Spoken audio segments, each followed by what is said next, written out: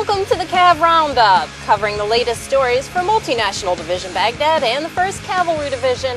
I'm Sergeant Lisa Heise. The great Packers coach, Vince Lombardi, once said, "Leaders are made, they're not born. They're made by hard effort, which is the price all of us must pay to achieve any goal that is worthwhile." Vince Lombardi knew a thing or two about leadership and its importance, and now Iraqi police are learning the importance of leadership and how to become leaders, thanks to a course designed to teach them the basics.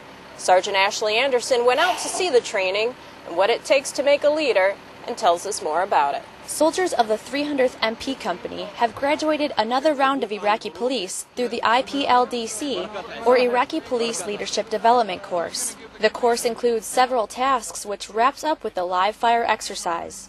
300th MP Al-Qahira Police Transition Chief, Sergeant Brandon Roque from San Diego, California says, "This is the culminating event for IPLDC. Once we are complete here at the range, we hand out the certificates in a ceremony, and they graduate IPLDC and have the credentials to prove it." This is the 4th class to go through IPLDC, which brings the approximate total number of graduates to right around 80. Once completed, this type of course not only gives the IPs a sense of security, it also gives the MPs a feeling of satisfaction and accomplishment. We've guided and mentored them since we've been here, since the start of our deployment, and they just keep getting better and better. So I feel very comfortable that they will be able to sustain themselves when we leave. These Iraqi police are now ready to train their own men to help carry out their mission. Reporting for Multinational Division Baghdad, I'm Sergeant Ashley Anderson. Vehicle-boren improvised explosive devices are still a threat for soldiers patrolling the streets of Baghdad. Pennsylvania National Guardsmen from the 2nd Battalion, 112th Infantry Division, 56th Stryker Brigade, partnered with Iraqi Army soldiers to search several locations in Abu Ghraib for explosives and other materials that could be used in the production of improvised explosive devices.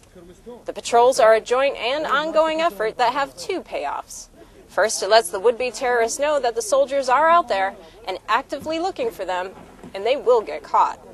Second, the more the local people see them and get to know the soldiers on patrol, the more comfortable they are talking to them and providing information. It's a win-win situation for everyone.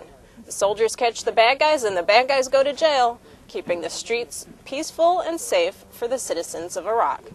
Well, that's it for today's Cav Roundup. To learn more about the soldiers and units supporting Multinational Division Baghdad and the 1st Cavalry Division, check out our website at www.cavcountry.net. From Baghdad, I'm Sergeant Lisa Heise.